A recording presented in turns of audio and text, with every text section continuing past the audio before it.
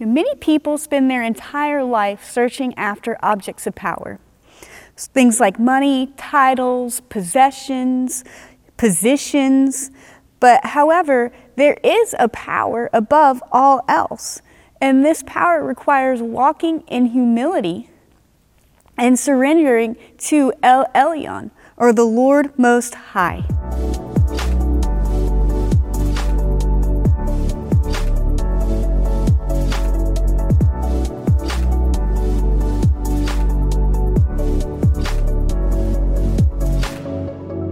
So today, that's what I'm going to be talking about. El Elyon, which is a name of God, which means the Lord Most High. He is the highest authority, the highest power, the highest being in existence is God, El Elyon. And we can see this throughout the Bible so many times. It talks about the Lord God, our Most High. We can see an example in Psalms 83:18. Where it says that they may know that you, whose name alone is Lord, are the Most High over all the earth. So He's the Most High over everything in existence, the entire earth. Daniel 4:17, it says, "This matter is by the decree of the watchers and the demand of the word of the holy ones, in order that the living may know that the Most High rules over the kingdom of men, and gives to it whomever He wills, and sets up over it the basest of men." So what is this passage saying? It's saying that God is the Most High. He wants everyone, all the living, to know that He is the Most High over what? Over all the kingdoms of men. So sometimes but it doesn't matter who's in office. It doesn't matter, what positions of authority individuals have in different areas of the government, in different areas of legislative, because when it comes down to it, God is still the Most High. He is still over all. He is still the highest authority. He is still the highest power. And we've got to remind ourselves and keep that before us and understand that God is El Elyon.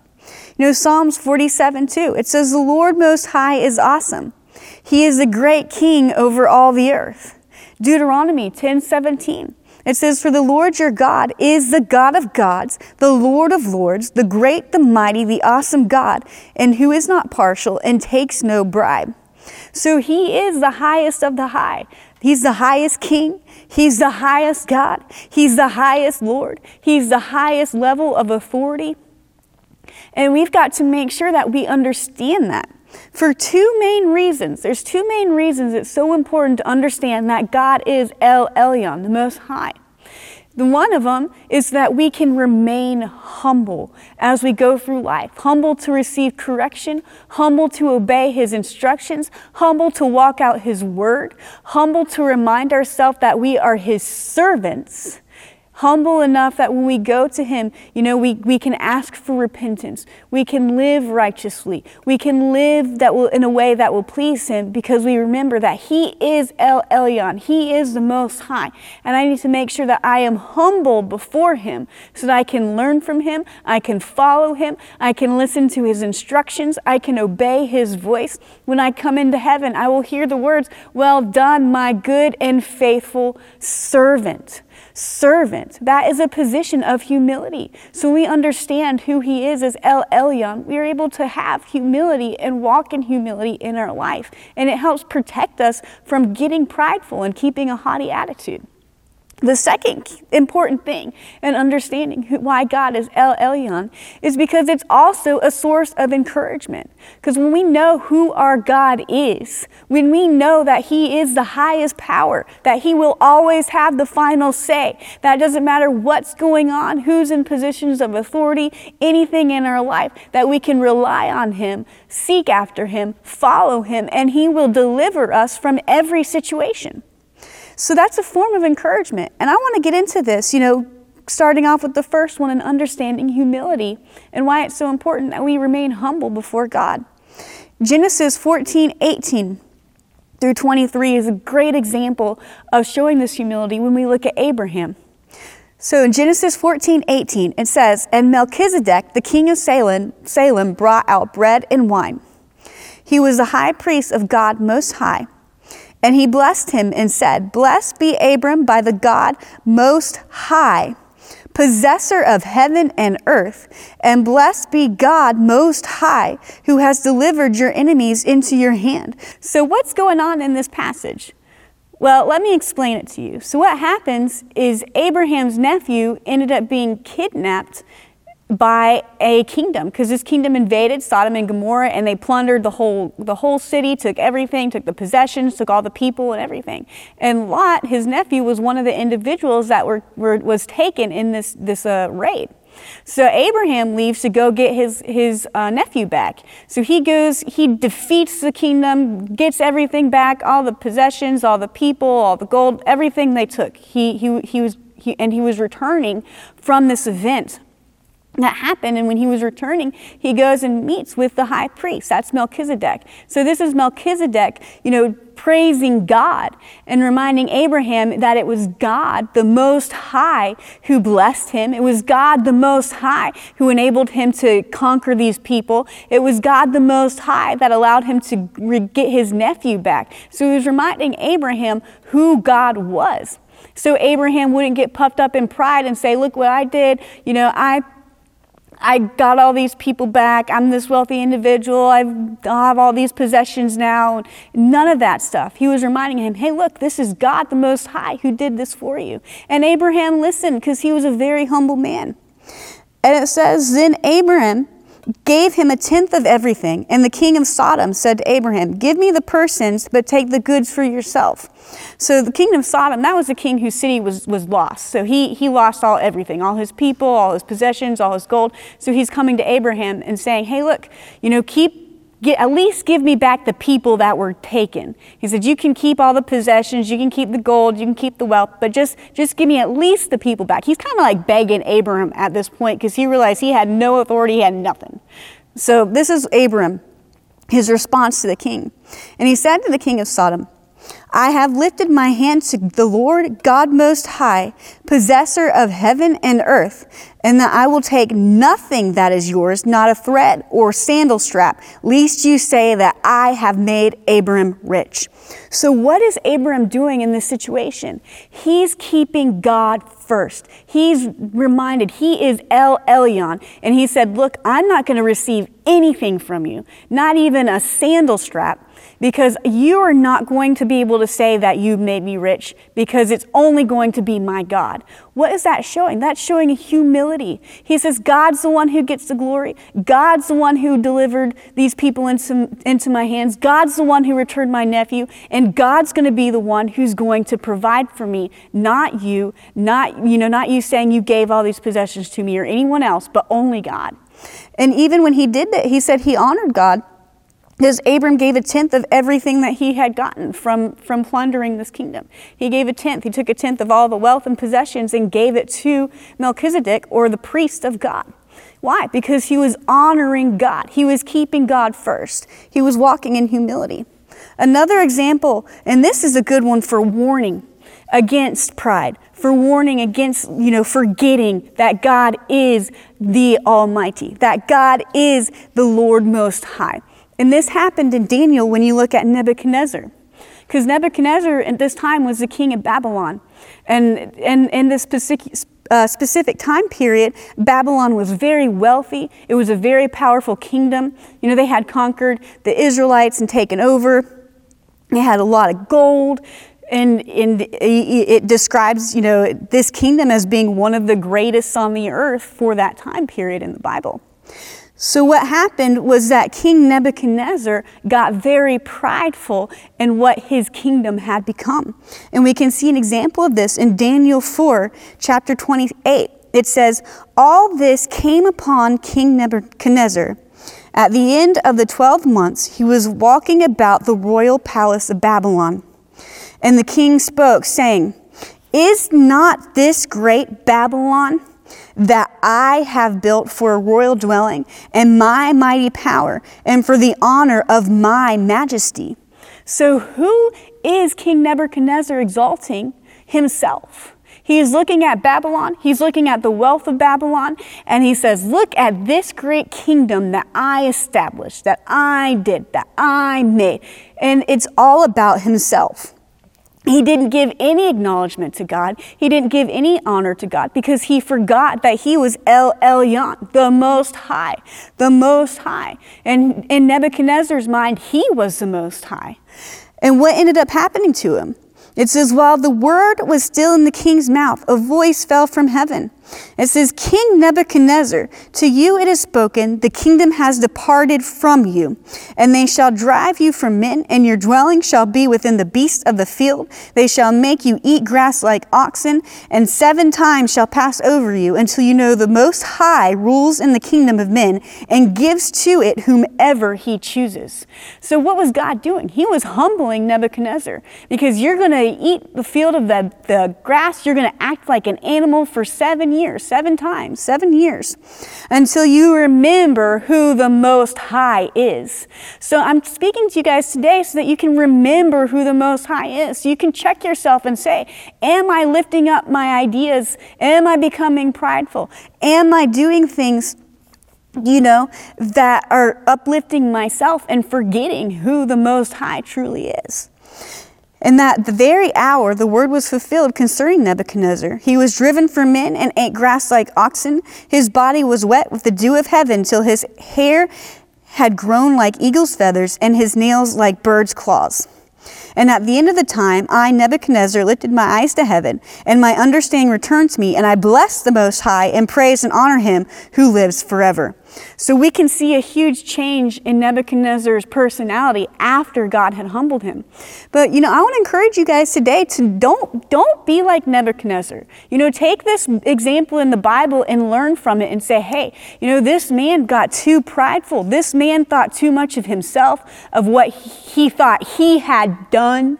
Because when we understand that through all things, like Abraham, it said, God's the one who did this for you. So remember him as Most High, and don't take credit for things. Don't think, oh, I'm such a great person, or I did this, or I helped these people, or I'm good at whatever, I'm the smartest individual. Any of these things, or I know better than such and such, or all of that stuff is examples of pride.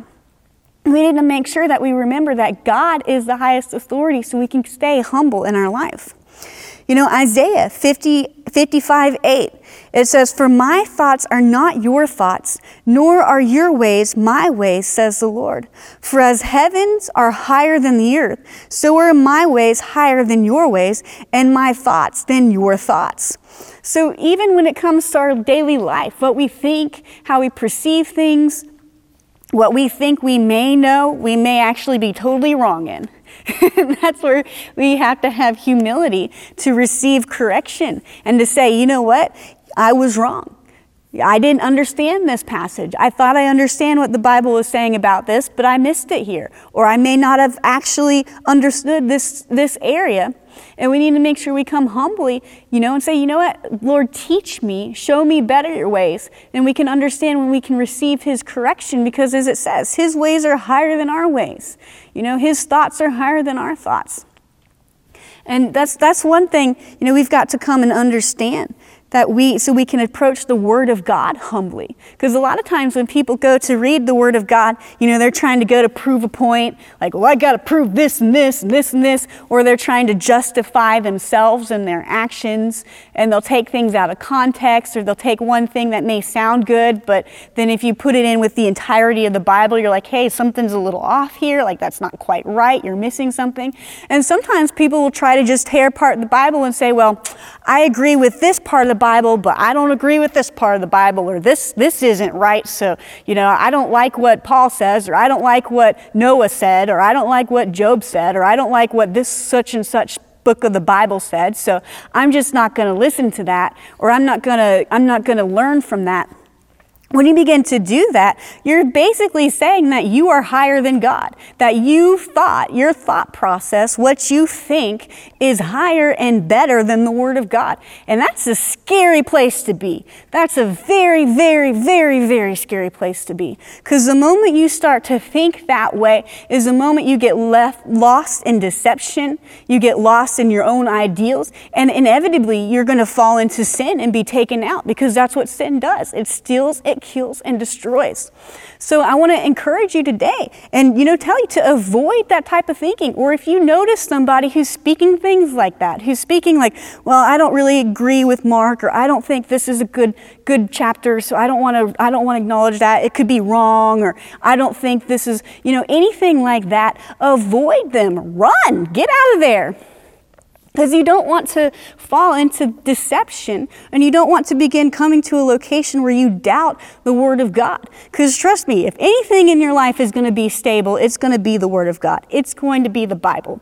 It's been around long before you've been around. It's going to be around long after you're gone.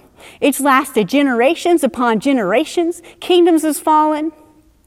Cities have fallen. Philosophies have changed, science has changed, but the Word of God has proven itself again throughout the course of history that is reliable, that it is a truth, and that we can learn from it if we are willing to humble ourselves and approach it with humility and say, God, I know your ways are higher than my ways. You are El Elyon, so teach me the truth, so I can humbly accept the truth and walk it out in my life in obedience to you. That's what we need to do. That's how we approach the things of God. And the next thing I want to get into is encouragement. When we know that God is El Elyon, that He is the Most High, it is a source of encouragement for us who believe and know who He is.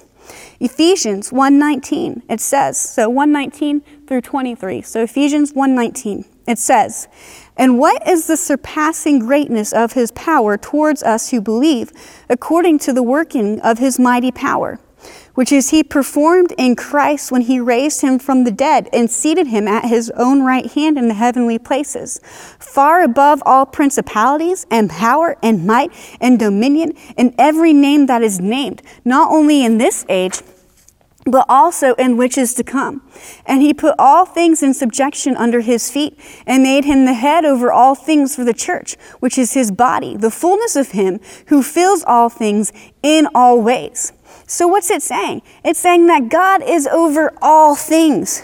He is the highest name. His name is above all principalities, every power, every might, every dominion, every name that is named. God is higher than that. His power exceeds that because He is El Elyon, the Most High. And not only that, but it says He's the head of all things, over the earth, over governments, over the church, His body. He should be our head. He should be the one we listen to, the one we serve, the one we seek after. And we can know that when we understand that there is nothing greater, there is nothing stronger, there is nothing more powerful than our God who is on our side. How is that not a form of encouragement? There's no sickness, disease, because we know sicknesses and diseases have names. Well, God's name is even stronger than that sickness or disease. Whatever comes against you, depression, God's name is higher than depression. We need to understand that, and that in every situation in our life, God always has the final say. It doesn't matter what you're dealing with. It doesn't matter what doctors say, what your friends say.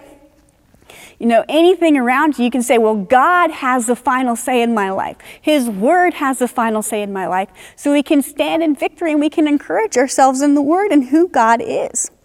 2 Kings 12, it says, then one of His servants said, no one, my lord, O King Elijah, the prophet who is in Israel tells the king of Israel the words that you speak in your bedroom. So what's going on? There's this war between Israel and another nation, and Elijah, since he's a prophet of God, is getting inside information, so to say, that he's delivering to the armies and, warning the people about the kings and stuff like that. And the king's getting mad. He's telling people all this stuff. He's telling these secret things that are only supposed to be in my bedchambers. He's letting everybody know. And he said, go and see where he is so that I may send for him and take him. So this king is trying to stop Elijah because he's like, if he keeps leaking all this information, we're never going to be able to do anything. We won't be able to win this war, all this kind of stuff. So, and it was told to him, he is in Dothan. So he went with horses, chariots, and a great army there. And they came by night and surrounded the city. That's a big army. If you think about it, a huge army to surround an entire city. He didn't just come to the front gates or the east gates. No, it said the army surrounded the whole city that night. That's a big army. And when a servant of the man of God rose early in the morning and went out, a force surrounded the city, both with horses and chariots. And his servant said to him, "Alas, my master, what will we do?" So his servant sees this huge army coming for Elijah, and he's freaking out. He's like, what are we going to do? Like, this is so many people, we can't fight them. It's just me and you. Like, what's going to happen? And he said, this is Elijah responding to his servant, "Do not be afraid, for there are more with us than with them." Then Elijah prayed, "Lord, open his eyes and let him see." So the Lord opened the eyes of the young man, and he saw that the mountain was full of horses and chariots of fire surrounding Elijah. So when we understand who our God is, that he is the Lord Most High, it doesn't matter what forces come against us, let it be man or beast, what situation may rise against you in your life, you can say, no, I am a child of the Most High God. I am his child, and he will protect me. There's more on my side with me than with them. There's more power on my side with me than with them. There's more authority on my side with me than with them, because I serve the Lord Most High. And we remind ourselves that we can overcome any situation in our life. We don't have to worry about getting stuck in fear. We don't have to worry about getting stuck in worry or any of that kind of stuff, because we can know who our God is. And the last point I want to hit on is to understand that God is the Most High. But is he the Most High in your life? Is he number one in our life? Exodus 23, it says, "You shall have no other gods before me." So that's what I want to leave you guys, on today, is saying, okay, God is Most High, but is he the Most High authority in my life, or am I putting other things above him? My own opinions, my situations, my circumstances, what experiences in life that I've had that's made me question the truth of the Word of God, or anything like that. Or if you have things that you put as a priority over God.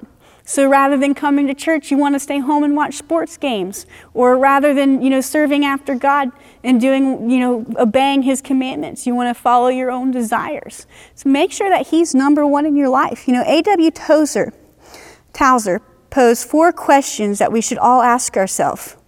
And that's what I want to leave you guys on today. These 4 questions to think over, reflect over, and make adjustments in your life if you need to. And really, really think over it. Don't just oh yeah, brush it by your head. But do some real deep self-reflection. And what do we value most in your life? What is the most thing? What's the most valuable thing to you?